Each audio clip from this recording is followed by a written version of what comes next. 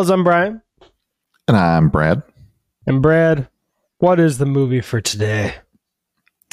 Today is the 2022 American comedy horror film, The Menu. I guess I should have asked this beforehand, but is this a spoiler-free review, or are we just going straight into spoilers? This movie, we can do like a 3-second spoiler-free, and then we'll just jump into spoilers. In case you haven't seen this movie is available on streaming services such as HBO Max. HBO Max, yeah. I watched it a lot because whatever day this is publishing on, I'm trying for Monday the 30th of January. There's also going to be a YouTube video, a video essay about it. So check the Synergy link, remembering to say it at the beginning of the video. That was it. Everybody loves Synergy. So this movie is on streaming. It is still in theaters if you wanted to see it on a big screen. I don't think this is a movie that necessarily you need to see on a big screen. I don't think this is a movie that you really need to see.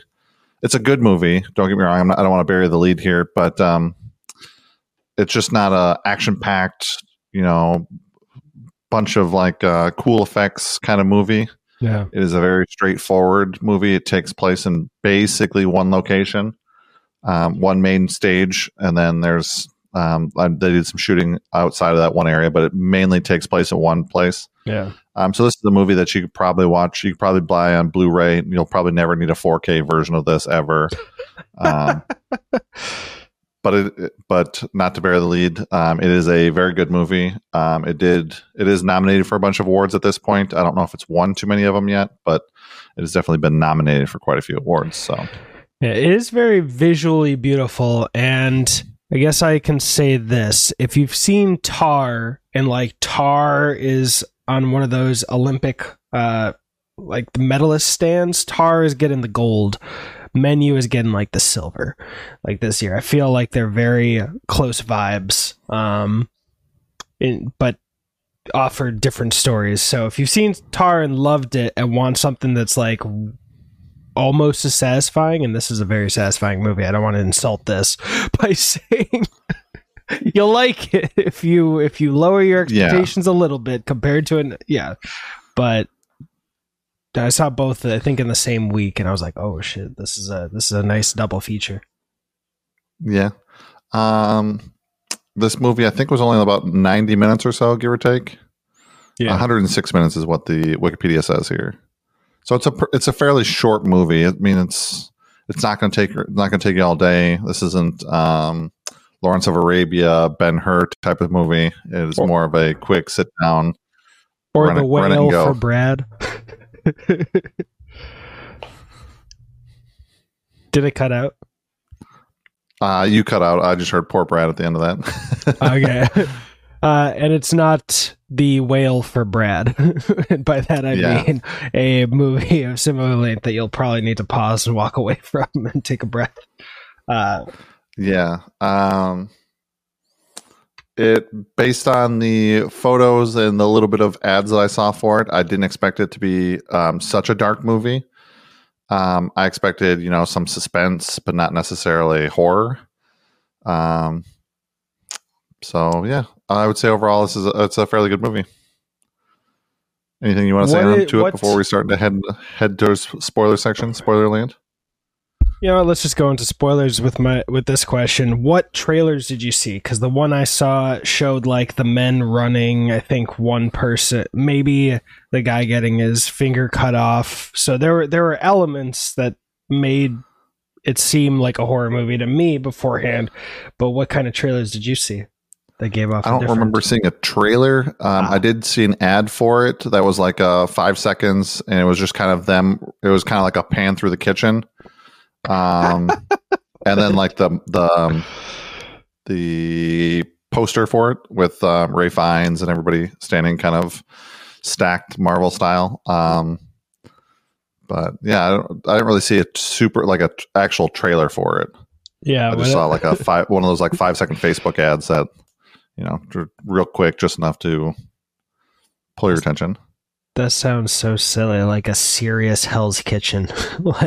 Yeah, that's kind of what it felt like. It kind of felt like a movie that like I didn't know what to expect. I was kind of expecting something like serious, but like kind of a satire-ish based on like all the cooking shows is kind of what I expected, knowing that Ray Fiennes can be very, very serious and then very, very quirky in the same minute. Like in the movie reviewed, I was trying to buy myself some time to figure out what movie that was that we reviewed with Ray Fiennes and The Hotel. Oh, yeah, I know what you're talking about. The Grand Budapest Hotel. Grand Budapest Hotel. Got it first try. Didn't even have to think about it. Yeah, so I was expecting something similar to like that kind of vibe where something happens, it's serious, but at the same time, like, whatever. And he just like... It's quirky. Yeah, quirky. Definitely quirky. Wow. So that's what I was expecting. I wasn't expecting like a actual murder plot and everything to go on. I wasn't expecting all that. But I started to feel it as I was watching the movie, that the tension was starting to rise. Yeah. Then you could feel that something just wasn't quite right with the whole situation. And our main character that we follow, she also kind of felt that too. And then we find out why she's kind of in the this isn't mix. right kind of, yeah. Margaret, which I think her real name was something else. We know her as Margaret through 90% of the movie. Margot. Yeah, but it was something. Yeah, it was her real name was something else. Erin. Yeah. So, and she's from Massachusetts, I think. Yeah, not Margaret or Margot from Arkansas or something like that. Nebraska, somewhere in the middle. Something like that. Sorry, people in the flyover states. It's not my fault. Your state is boring and flat. Jesus Christ. I was like, well, I don't know how someone brain farting can hurt someone's feelings, and they're just like, fuck you. Yeah, it's not my fault. My governor wants to ban schools from kids. Is it the Florida thing? Yeah. Okay. In 5 years, they won't be teaching classes. It'll just be a daycare. I hope if anyone did have a reaction to that, it was like, what? I'm not insulted. Oh, wait, what the fuck you? Oh, you're in Florida? Ha ha. Yeah. Okay, never mind. A Florida man wants to insult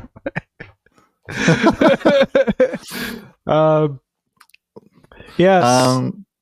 Yeah, so I mean, I was expecting more of that, not so much, the first big scene, I think was it the fingers first, or was it the guy that decided to unalive himself? No, that was like the first. That was deep in. So the first scene is Margot smoking on the dock.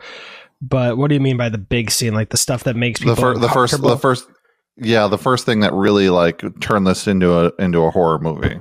I think it started with the laser engraved tacos, the tortillas, and with everybody's like secrets on it. Yeah, and then the old guy said we're leaving, and then there was stuff like the chef was asking Margot why she wasn't eating, things like that, and him doing I think so. Oh, before that he started hinting about the tacos, like Lillian Bloom said to put him on the map, and he's like, what map might that be? And there were all these little uncomfortable breadcrumbs like, we gel. No. and then the unison clap when everybody stands up straight.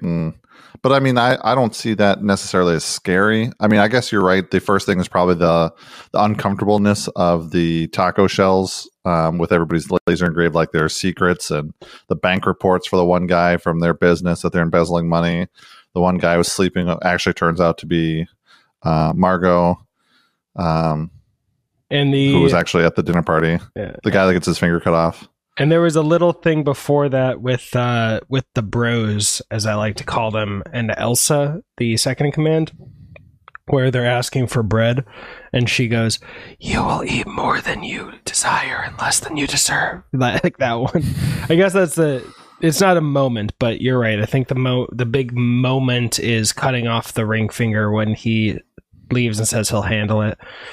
And that was the first one. That was what kind of put everybody on edge. But then, yeah, to have the guy unalive himself for the rest of the dish was just kind of what tipped me over from like, okay, this is like a serious thing to, oh no, this is something way weirder.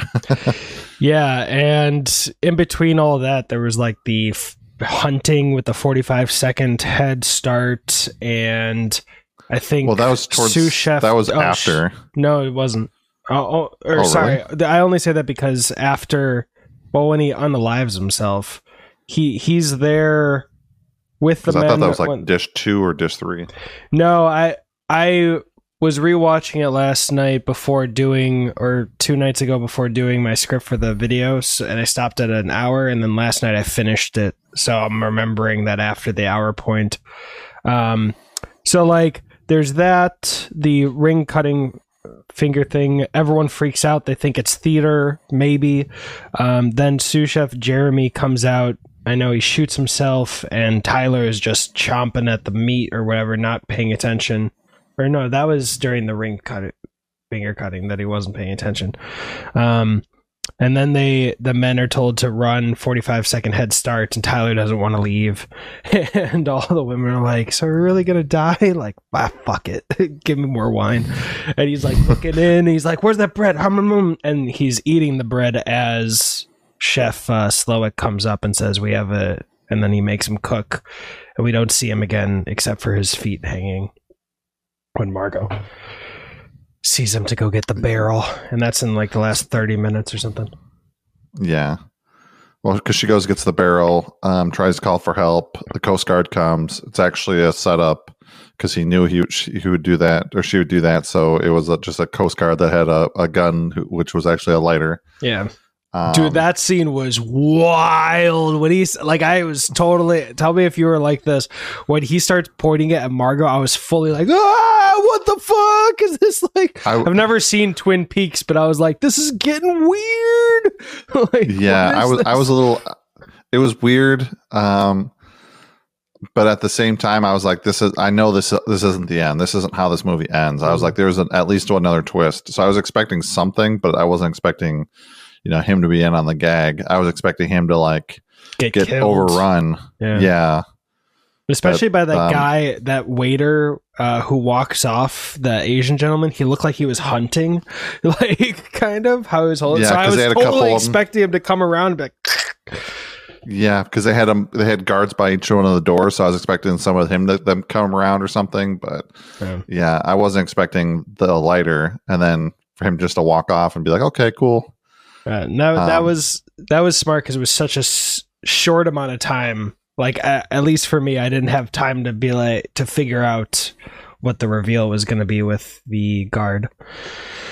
Yeah, but so everybody has in this movie, everybody has their own secrets. I think the guy's secret, the least bad one, is the guy that was pretending to be a food critic or pretending to be a chef. The guy that brings Margot.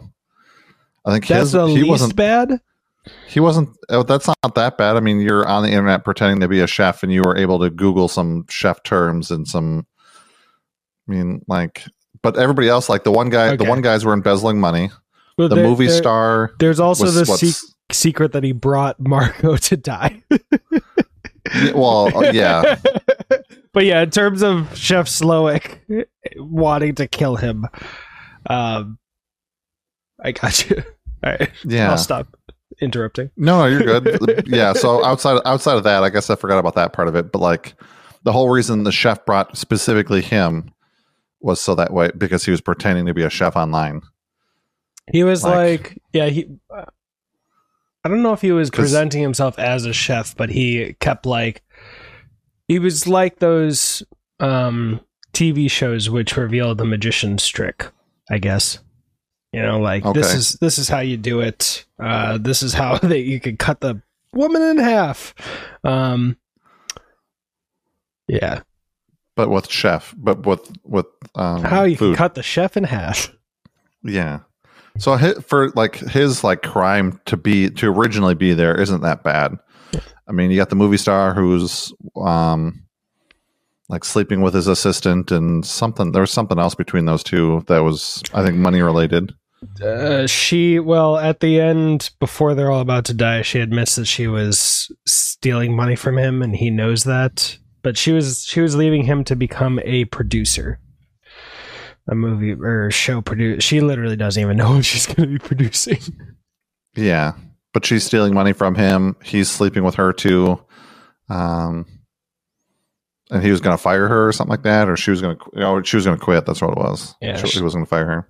She was the regulars, and they don't really have a real reason to be there outside of he's cheating on her with Margot, with random sex workers, I guess is the politically correct word to say that.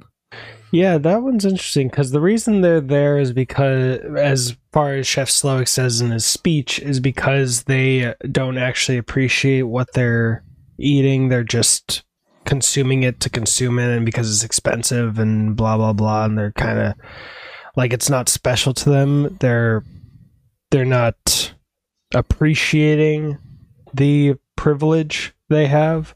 But then, yeah, pairing that with you're cheating on your wife seems interesting. Yeah. Yeah. And then let's see, the three bros were all embezzling money from their company. The one was a food critic that brought him up, but then there's something else with her too. Oh, wait, Lillian Bloom, she's with her editor Ted, and she wields her power irresponsibly, and kind of one of the things that I was picking at, or noticing most, was the fact that she's writing her review before the experience, almost before the experience has even started. Well, she's writing her review in terms of describing the island, but when she gets like a first dish, she already starts saying like the plating is needy and blah blah. It's like, sure, write some fucking notes about the plating, but eat the food. Stop making your review, before you've even eaten the food. And I saw the issue between them as like the person who's wielding their power irresponsibly, and then the fan base or the people that enable them and kind of prop them up. So her tortillas are all the restaurants that she closed with her reviews. Her mighty pen. Yeah. I mean, I was thinking a lot of Chef while watching this and doing like the video for it, because Chef had kind of that. I think the Chef and the Menu would be an interesting double feature where they're both have similarities, but they are the energy is very different. One is positive and one is not. I don't know if nihilistic is the correct word, but it's definitely like, no, not happy. Yeah, I don't think I've ever seen the Chef. Oh, sit. So okay, so the lady that plays Lillian, her name is Janet McTeer. Mm-hmm. And she has an OBE, which is the most excellent order of the British Empire. Is this she's real got like life stuff? Yes. So it's I think it's like one step below being knighted, I think is kind of how it goes. Because a lot of people get awarded them, or a lot of people that are excellent in their craft get awarded them. I know that there are different soccer players or football stars that have OBEs. But I hope you like her acting, because she will be in Mission Impossible Dead Reckoning Part 2. Hell yeah! I mean, yeah, anyone who's getting in there is going to be great. I mean, you already got Haley Atwell and Pom Klementieff, Yeah, that's going to be awesome. Yep, so she will be in that movie as well. And then we also have John Leguizamo. His name is George Diaz or something in the movie, but he's literally credited as movie star on IMDb. Yeah, he is too on Wikipedia. Well, first, I want to shout out Hong Chow, who plays Elsa, the number 2, because she's also in The Whale, and she's also in the second episode of Poker Face from Rian Johnson. She's just fucking amazing. Check out everything with her. I need to. Yeah, she's also in The Watchmen, BoJack Horseman. Looks like an episode of CSI. Episode of NCIS. Saving the best How I Met for Your last. Mother. Oh shit! Wait, How I what? Met Your Mother. What? She was in Perfect Week in the episode of How I Met Your Mother. She was Cook Poe. Oh, okay. Perfect Week. I know the plot of Perfect Week. Oh no! I think you're being. I think you were giving How I Met Your Mother more credit than it deserves with that pronunciation, good sir. Because I'm seeing on IMDb that it looks like Cook Poo. P-U. Oh, see, I thought P-U. I thought yeah, okay. So maybe. I haven't seen the pictures of her, but I'm knowing How I Met Your Mother. I've watched it like 7 times all the way through. I'm pretty sure it's got to be Cook Poo. Oh, yeah. Oh, no. Oh, she was also in. God. I just saw the screenshot of her, and yeah, her name's Cook Poo. She's not a chef; she's a student. And wow, I haven't watched How I Met Your Mother in years, especially this episode. Ted is a substitute teacher or starting a new class, and he's taking roll call, and he says, "Cook Poo, really?" Cook Poo, you couldn't say bend over, or was bend over taken? And he shaves her out of the class. And I think there's 3 times, but the second time he does it, they're at the bar, and the chef or the bartender's like, order for Cook Poo. Cook Poo. Oh yeah, very funny. You getting me here? I know Cook Poo is a dumb name, and she's there again. But holy shit! Yeah, that's great. Yep, she's also in Downsizing too. So there you go. I heard that wasn't a great film, so it wasn't bad. Okay. It wasn't terrible. I mean, I don't recommend it, but it wasn't terrible if you like the idea of shrinking down everything so your impacts on this planet and is less, and yeah, it's not terrible. Got you. Matt Damon. Okay, but John Leguizamo's character was really interesting to me because, all right, so the basis of the video I'm doing is seeing how this can all be a metaphor for the film industry, since Chef did that, another film with John Leguizamo. But the one thing I didn't have to change, like I didn't have to read into or make a metaphor, was John Leguizamo's character, because both of them are exactly the same. It's essentially... And maybe unintentionally, but it's also criticizing John Leguizamo's career. And by that, he's in a movie called Playing with Fire that I saw with my daughter in 2019 in theaters. Kids movie. I knew it was going to be bad. It was John Cena before he joined F9 and Peacemaker, or the Suicide Squad. So it was that bad kids movie for wrestlers before being successful. Like that's what I was ready for. I was like, all right, let's get a Tooth Fairy, let's get a pacifier with Vin Diesel, something like that. I've seen the Tooth Fairy, is fine. Playing with Fire has John Leguizamo, Keegan-Michael Key, Negasonic Teenage Warhead from Deadpool, the Allstate gentleman who was also in 24 as the president, Judy Greer, who I think was nominated for an Oscar for Dawn of the Planet of the Apes. She was one of the apes. Like she's also been in the Ant-Man movie. She's a very talented actress. Anyway, I left that movie feeling insulted for them. Because they were all so fucking good and the script was so fucking garbage that I was like, I hope they all got a big check and had a fun shoot, because that was horrible. Like John Leguizamo, especially with like Moulin Rouge, Romeo plus Juliet, Chef. I was just like, oh my god, the jokes he was made to do felt so cringy. So I have actually left feeling bad for them. And I think if I had been looking forward to that movie, I would have left like Chef Slowick. Like, oh, really? Y'all bamboozled me with all these stars that I love, and I wanted to enjoy this movie, and this is a total waste of time. So I just Googled real quick because we haven't talked about Ray Fiennes yet, who is the main person in the movie, the main draw. Yeah, who's never been in any movie you've ever heard of. He's never been in that movie. He's got a promising career. Yeah, but he does not have an OBE, which I thought was kind of get dunked on. Yeah, you have a problem. No.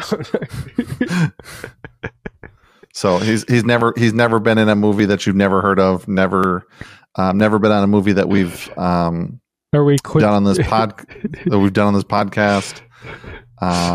Never been in a movie series that may have been super popular through the mid 2000s up until like Shrek. Yes. In fact, I think he was in Shrek. Actually, hold on. He may not be in a movie series that we do another podcast together with. He definitely is not in any movie you've never heard of. So don't look for him. He's not famous. Oh, Ralph Fiennes. Yeah, Fiennes. I don't know why everybody keeps saying Ray Fiennes. I don't know who that guy is, but Ralph Fiennes. I know that guy. Yeah, Ray Fiennes is with the IRS. Yes. That's what happens when you don't file your taxes. Ray fines you for being late. Oh. I don't know how this guy doesn't have an OBE yet, but okay, sure. I legitimately, if you had just said OBE and like start guessing, I was like, well, I'm starting with OBGYN. I didn't know what that was. Oh, but yeah, I didn't expect the end of this movie when she goes through his office and kind of realizes how he started and how, what's her name, Lillian helped him, and you know what his passion was before cooking or what got him really into cooking. I wasn't expecting that to, you know, decide to let her go. I wasn't expecting that towards the end of the movie. I was expecting, like her, that she was going to get tackled from behind or whatever. Yeah, I just wasn't expecting her to get let go and be the only survivor of this. But I also wasn't expecting everybody just to sit there through the s'mores and just take their crimes and take their punishment for the crimes. So I don't know that I was expecting any of that, but did it feel inauthentic when it happened for you? No. Okay. No, I don't think so. I think everybody understood why they were there after he goes through his speech and admits that they were doing wrong, and that most of them, you know, the older couple, so a lot of them I can understand why they, you know, just accept it. Yeah. And not try and escape or not even try and leave their table. They just become part of the human s'mores. Which I thought was hilarious. That did you in all the titles of the food, they have like, some of them have like little tidbits and stuff like that in there. Yeah. The human s'mores, which I thought was pretty funny. It felt very like Grand Budapest Hotel, quirky. I think it had the regular ingredients on top of that. Oh, sorry. It said something like customer's staff restaurant. Yeah. And then one of them was like sous chef whatever brains, and yeah. I didn't, because didn't they? I need to go back on that one, but I remember that one had a fade in that said rest in peace sous chef Jeremy, or RIP sous chef Jeremy. Yep. But the little things had little quirks to them, which I thought was pretty funny. Yeah, I didn't see that coming. I was expecting, you know, her to be a part of the last dish also. I didn't expect everybody to die at the end of the movie, but I knew that they weren't getting out from where they were. unscathed. I just didn't think they were all going to be human s'mores. Yeah, this was an interesting one. Piggybacking off your comments about the menu items, it is co-written by 2 former writers of The Onion, so that might explain more of its quirky attitude, or not quirky, but off-center. Yeah. So The Onion, for anybody that doesn't know, is a satire fake news organization that just intentionally. Yes, before fake news was a term. but so because of everything, they've had to get more and more bizarre, and not because some topics they do seem semi-realistic and people don't get that at first. So as you read the article, it gets more and more bizarre at the end of it. And some of their headlines are really off the wall type of things. Man rides camel through Antarctica, surviving off of 1 Tostitos or something like that. Like it gets off the wall quick. So yeah, tactical assault camels and stuff like that. So I don't know, just off the wall stuff. But yeah, I would say that this movie is satire to some degree towards like the Food Network and cooking shows and how serious they've gotten, and how like the popularity of Gordon Ramsay and everything like that. Yeah, and I thought it was really interesting how, there's the what is it? It's a self-destructive cycle. We talk about like one person, but really it was just outlining how this whole industry, whether it's the film industry or the food industry, is kind of this more dynamic self-destructive cycle. Like everyone's destructing each. I'm actually going to write that down because I needed that. My best one was multi-self-destructive reality, and that was bad. But dynamic self-destructive or whatever. But like really, in terms of the criticism affecting the food more than the merits of the food, I saw Margot as like the general audience for movies. So in terms of food, it's just a regular fucking person. It actually made me think a lot of Pig, that scene where Nick Cage was talking to that restaurant, or that fancy restaurant guy, like, don't you miss when it mattered to you, that kind of thing. I'm gonna write down Pig as well because I forgot. I forgot about Pig too. I forgot that we did that. We watched that movie because that movie is very similar in tone, or very similar in ideas to this movie. There's a lot of similarities between the two movies now that I'm sitting here thinking about it. Obviously, one's a horror movie and one's not necessarily a horror movie. But yeah, it has a very similar tones of being in the industry, quotes, being in the industry, unquote. And, just, like you said, how destructive it can be. And, yeah, that's very interesting that you brought up that topic too, because I forgot about Pig, and that has a lot of similarities. Yeah. Yeah. So I would recommend watching The Pig too. If you like this movie, I'd recommend watching The Pig. And then what did you say the other one was? The Chef? Yeah, Pig is on Hulu. Chef I've owned for so long I don't know where it might be, but I know The Chef Show, which is a nonfiction cooking show, is on Netflix. So I don't know. Check out that. But yeah, have you seen Chef as well? No. Nope. I think that would make a interesting trifecta, because Chef would be like the optimistic version of the menu, and then the menu is the cynical, and then like Pig is like off-brand or like niche. It's I wouldn't say it's like centrical. It's not the center of it, but it's like off-brand. It's like Mr. Pibb versus Dr. Pepper, or yeah. It's like the Walmart brand. Yeah, Great Savings or whatever it's called. The nice brand from Walgreens. God, I don't know why. For some reason, Walgreens and Nice just don't fit together in my brain.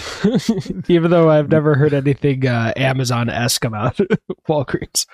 Yeah, just their abnormally long receipts that they give you that are like you fold 5 times and you're still only halfway. Or what was the bigger one? CVS had even longer receipts, right? Yeah, Someone went as same, Halloween. same thing. It's the exact same store.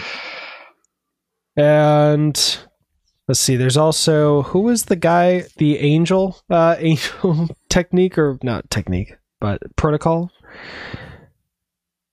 Are you talking about the guy that owned the whole place? Yes, and that he sacrificed basically into the water. I think that might have been actually the first like weird thing. I think that's what prompted what's his name to get up and leave. The old man. Or because was that before the tacos or after the tacos? I think he made it.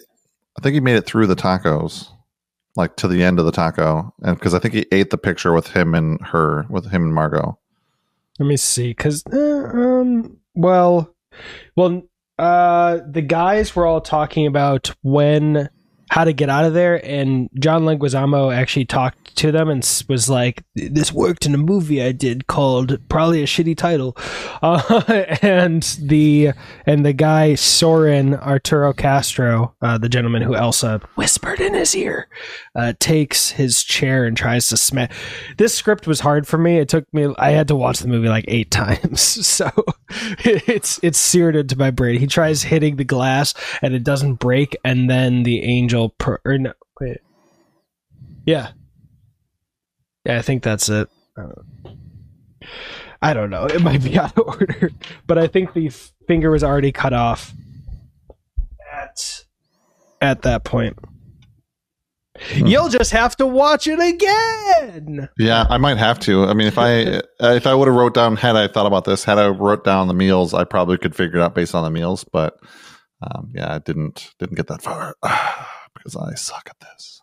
Oh no, I was talking about audience, but anyone listening to this, it's just an excuse to rewatch it again. Yeah, I mean, rewatchability.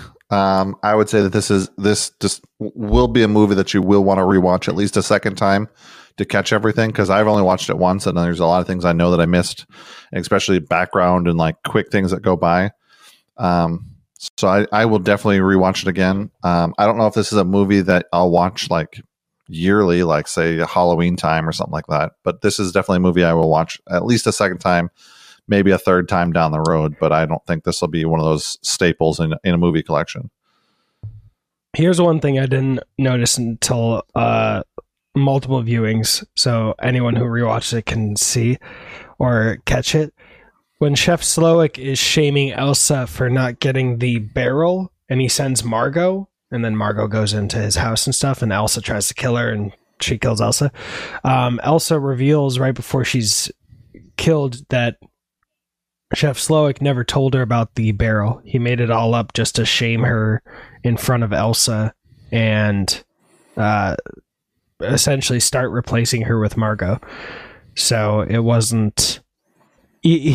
Which is so interesting to me. On his last day on Earth, for all of them, as far as he knows, he's like, I'm gonna abuse my power again and just start fucking with people. Just do some little chess with them. Yeah, after she kind of, I don't want to say get repentance or whatever, but after she stabbed him in the upper leg area. Are you talking about who was that, Catherine? Oh, was that Catherine? I thought that was her that he was hitting on and made sexual advances towards. Catherine was the white woman who was, sexually abused by or harassed by him, and then Elsa was Cook Poo from How I Met Your Mother. Yeah, well, I thought Elsa stabbed him at that little ceremony in the upper thigh area. Elsa was watching when they hugged. Catherine, the white woman, was the one who stabbed him and then wiped. She also had the idea of everyone dying. Yes, which, yeah, that's quite the idea. So it's super weird to shame her at that moment, unless, he was expecting her just to run from there and try and swim away versus calling Coast Guard to save everybody. Maybe he was expecting her to just save herself at that moment. Honestly, I think he's just kind of ignorant to his hypocrisy, like most people. Like he's playing himself as victim, and you can see how the people he wants to help frame as victim. I mean, he is a victim. Everyone here is a victim in some sense, at some angle, and everyone is a perpetrator or the abuser at some angle, and that's what's really fascinating to me. So like he literally performs his apology for everybody because part of the menu, it's a performance, and then goes around afterwards and then starts abusing someone else, almost, I think maybe unintentionally or just habitually. Like, all right, I'm getting enamored isn't the right word, but I'm like paying more attention to Margaret. She's fascinating. She is capturing my attention. So I think unconsciously he really was preparing himself mentally for, she'll be my new number 2 because she's bringing something fresh and shaking things up for me, even though everyone's supposed to die at the end. So I think he's so acutely aware of how he's been a victim, but not very aware of how he's victimized everyone, including like sous chef Jeremy. I'm sure he probably could have framed that as a way of, I'm being merciful to sous chef Jeremy, giving him an out, giving him power when he's had none. This will be the end. At least it'll be a part of my menu. Now Jeremy is immortalized, which he wouldn't have been before, and he saw it as something good that he could do when really is. Yeah, because Jeremy wasn't good enough to pass him.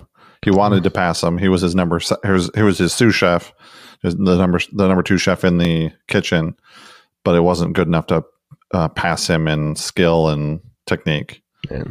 So he's being merciful for letting him end his own life. Yeah. And that's why I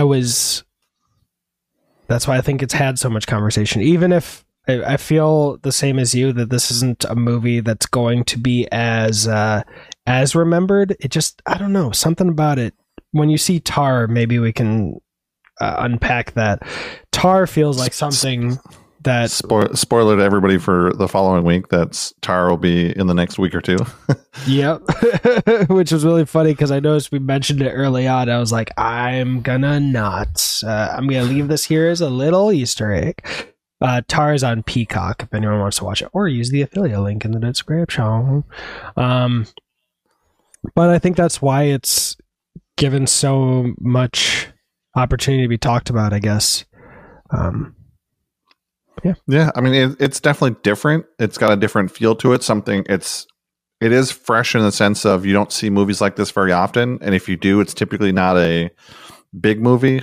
Typically, it's a movie that may have 1 star. It's kind of like a passion project, and if you don't really follow that star, you probably will never end up seeing this movie. So, seeing this movie get the attention that it did, and really bring it to the forefront, it really feels fresh to a lot of people, and it felt fresh to me.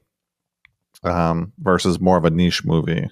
I think this will go down as a niche movie in 2-3 years. I think people won't really remember this movie, but I think, I think it'll be a movie that will live on, just not as a cult classic kind of thing. There are going to be some people that really love this movie that are going to watch it once or twice a year. It will be in their steady rotation of movie watching, but I think a lot of people are going to watch this movie once, maybe twice, and think good memories of it, but never pick it up again. Since I feel like we're winding down, I want to highlight one of my favorite moments on rewatches, which is during the Angel protocol or whatever it was, or before that actually happened. One of the bros, Bryce, the Asian bro, is like yelling at Chef Slowik. He's like, he kept you open through COVID, and Chef Slowik responds, yeah, and he always asked for substitutions, even though Hawthorne doesn't do substitutions. It wasn't that moment actually that was my favorite. It was the fact that Bryce is yelling that he kept you out of open during COVID as if that's a good thing because he's a money guy. And Chef Slowik clumps that in with his criticism of asking for substitution.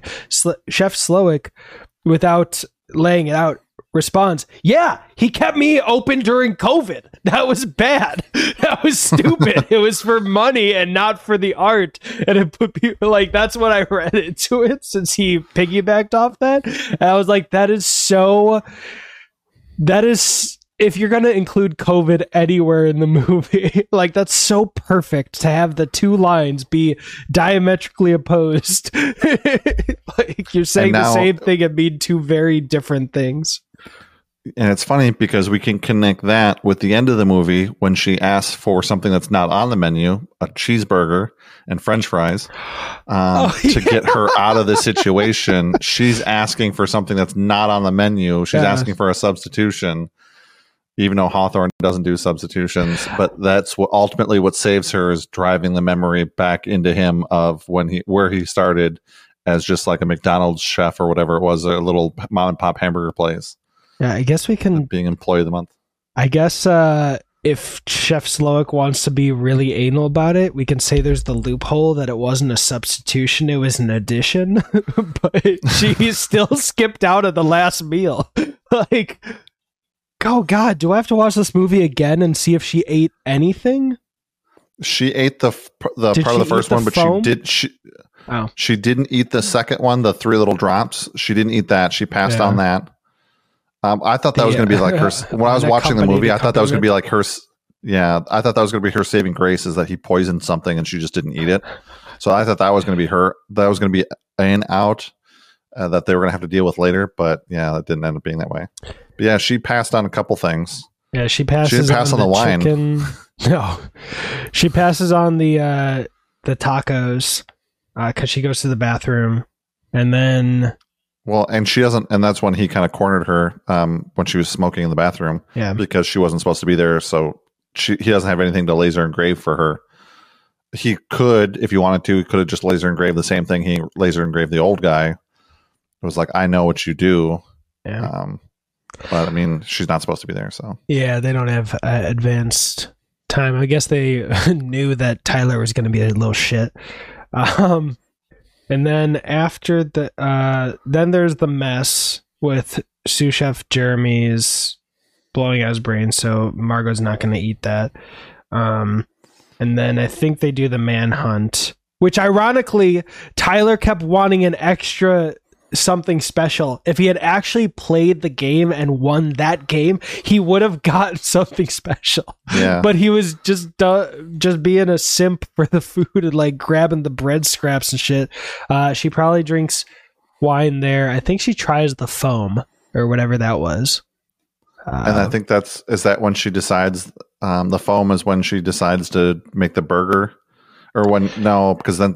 No, during that... She has to get the barrel first. Yeah, during the foam, that's when she admits that her name's Erin. She admits to Anne that she knows Richard, the old guy, her husband. And maybe she has some bread. But what was the last... Yeah, I think that was it. Before and she goes and gets the barrel. Well, and no, because she goes against the barrel while they're eating something else, right? And then the barrel, because the barrel was for something. They may not have been serving a course during that. I don't know. I don't remember. Yeah, because I think it was five courses? Probably. Oh, there were also, there was an amuse-bouche, which I forget what that was. That might have been the first thing that she tried. And then there was a palate cleanser somewhere in there. Oh, tea. Bergamot.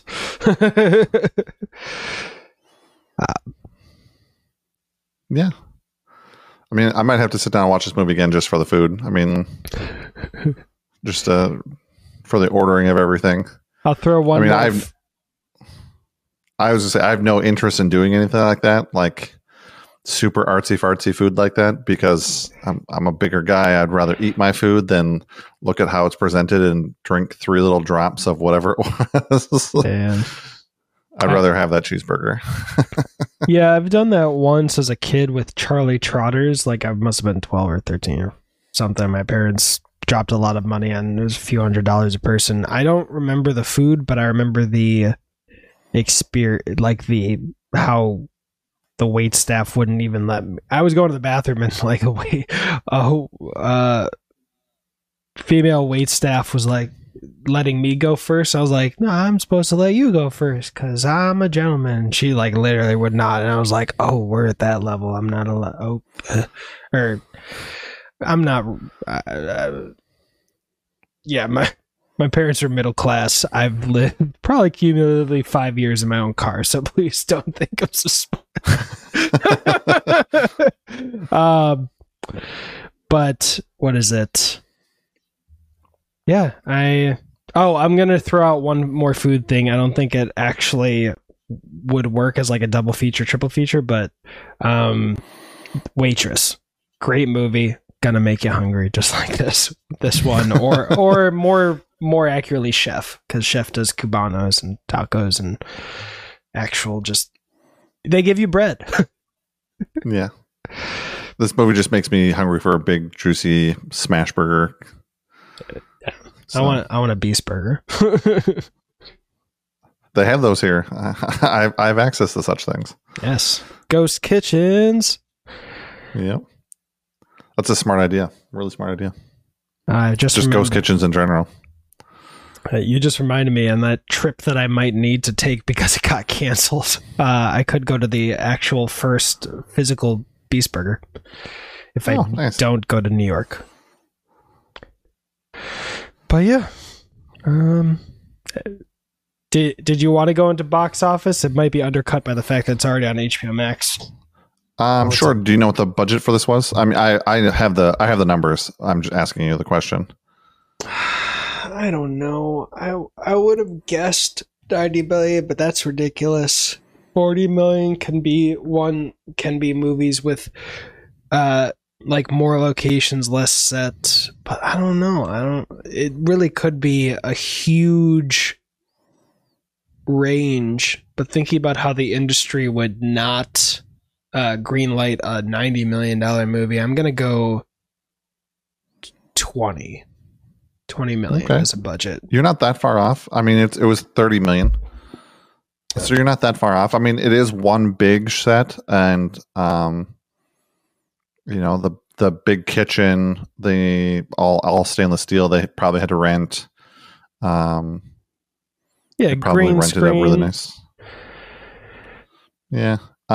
So the box office, it's still in theaters right now, but it is being undercut by HBO Max. What do you think this movie has gotten a lot of national attention. It is on the list for a lot of awards that we didn't talk about, but I mean, he was nominated for the Golden Globes, Ralph Fiennes, for Best Actor in a Comedy or Musical, and she was nominated for Best Actress in a Comedy or Musical.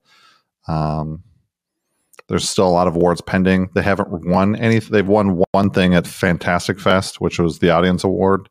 They've been runner-up in the Georgia Film Critics Association, but they haven't won anything. But they've been nominated for a lot of things. So just keep that in mind as you're coming up with your number. I'm gonna give you two numbers. I'm not looking up the actual box office. I'm looking up Puss in Boots' box office. But the first one I'm gonna say 30 million. So you're gonna say they basically broke even to the budget. I mean, I guess technically they lost money because you have to do like double with all the advertising, but let's see. I just want to see what kind of box office allowed. Damn, what the fuck? All right, I was going to say what kind of box office would allow Puss in Boots to go premium video on demand early. And it's $555 million, which is not what I was expecting. It made 179 million or 132 million in the United States. So whatever. I guess that's a I would imagine this movie on a DreamWorks. I would imagine that this movie hasn't been pushed much outside of the United States. So you're not going to get a whole lot of numbers from, say, Asia, You might get some from Europe, but not much. I would say this is primarily a United States movie. I'm gonna. I feel like I should stick with 30 million, but I'm just gonna go and swing for 45 million. In the post, looking up Puss in Boots numbers.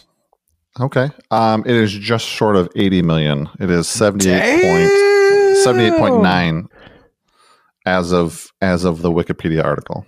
All right. All the Tylers of the film world will be happy because I did not expect this movie to attract that kind of box office, especially with it still in HBO Max. I mean, did Wonder Woman 1984 get any kind of box office like it? Worldwide, Wonder Woman 1984 got 169.6 million, and that was wow. Oh, okay. So I found some more box office numbers off of boxofficemojo.com. All releases for this movie, 78.8 million, 38.4 million domestic, and 40 million international. So almost 50-50. Yeah. That's shocking to me. I mean, Wonder Woman 1985. All right, there's some things different. Obviously, we're further along in the pandemic, hopefully having more safety measures, less infections and stuff. So there's, or even if not, probably there's just less fear because we've been living in it longer.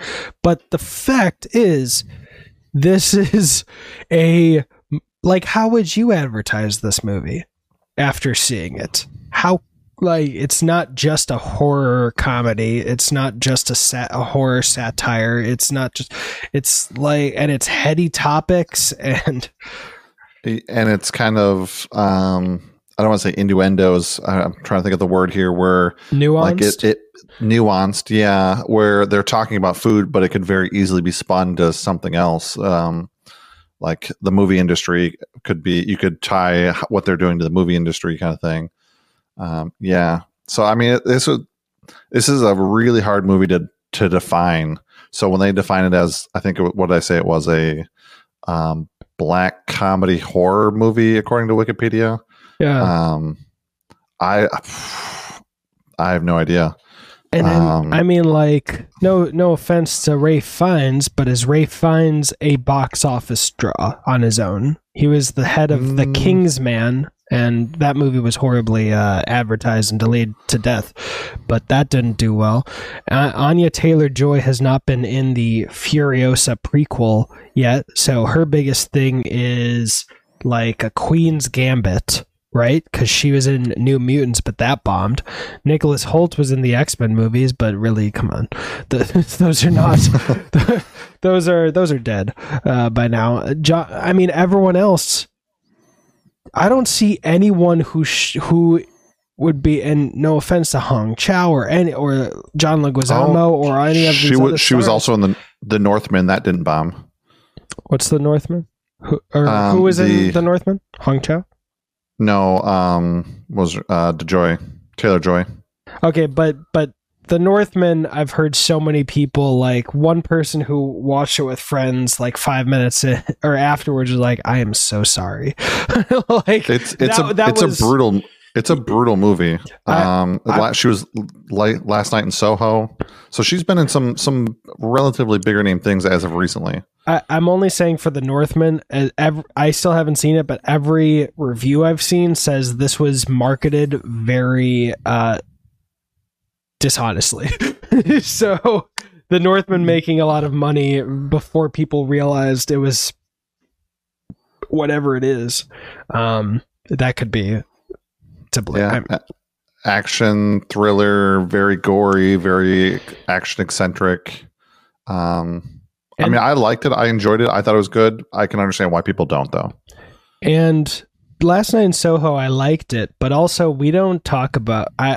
It just doesn't have the buzz that another Edgar Wright film like Baby Driver or Scott Pilgrim vs. the World even had, like later on had. So, Like, no offense to Anya Taylor-Joy, she's a mega talent. That's what I'm saying. All these people are mega talents first, movie stars second. So, if there is an order to that, and how the fuck does it make it? That's brilliant. That's great. Wait, how much was the budget though? You said 30. So $30 million budget. Shit. We're closing in on. No, I guess it would be double and a half already. So doubled in a quarter, or double and a half. Or so four times.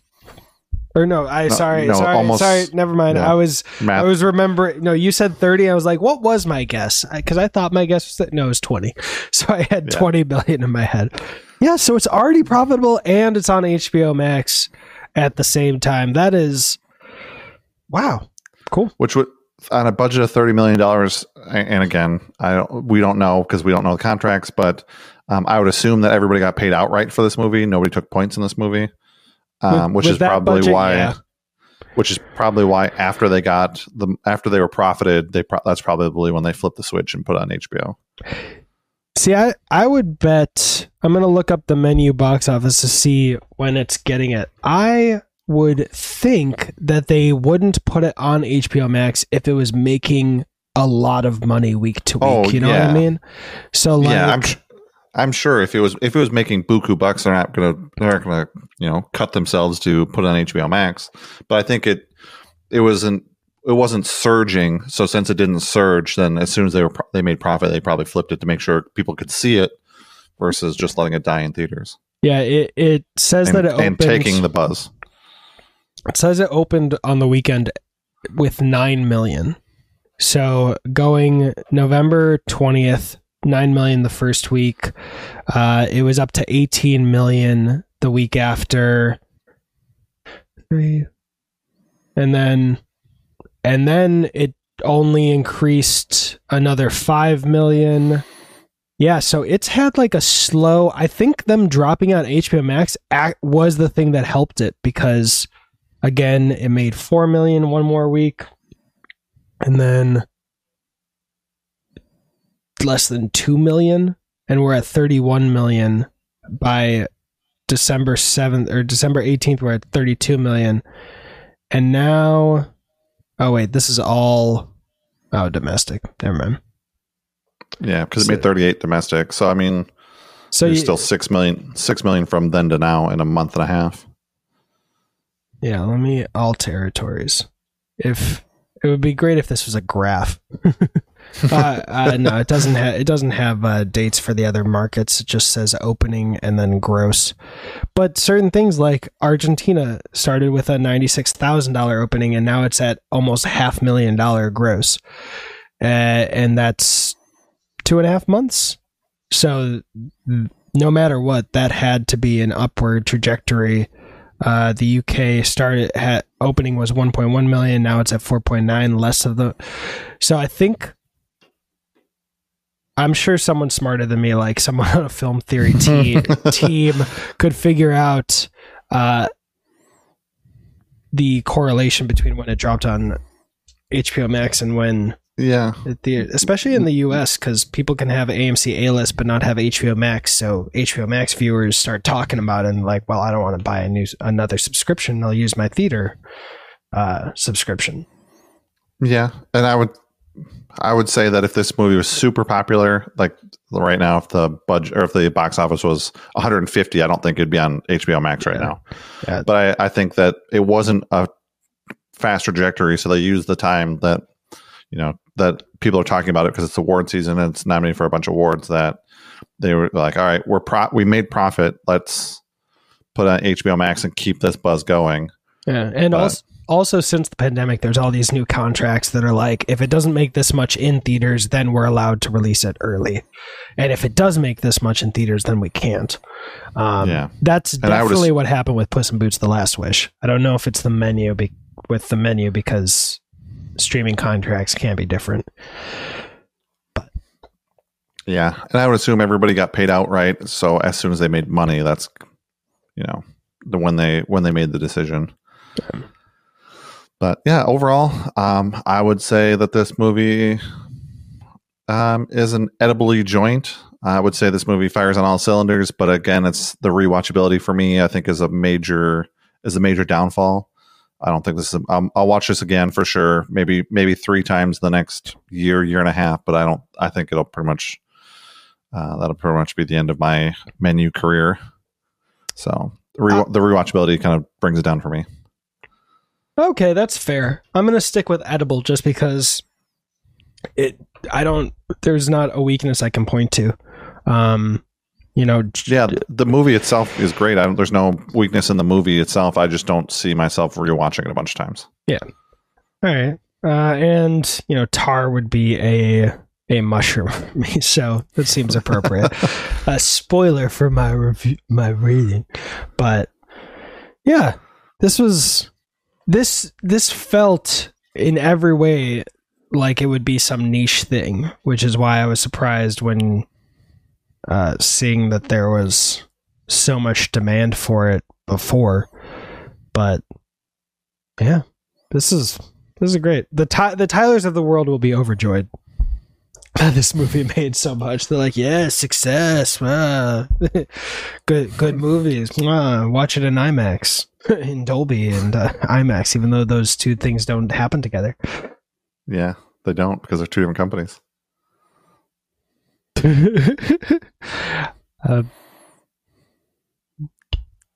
What's the outro? This movie may have been an edibly joint. This movie may have been an edible. But either way, movies are dope because... this movie is dope because movies are dope. Affiliate link in the description. YouTube video essay in the description. Check out Tar on Peacock or affiliate link as well. And we'll see you in the next one. Patreon. Yep, and link to Patreon and Discord at the bottom also.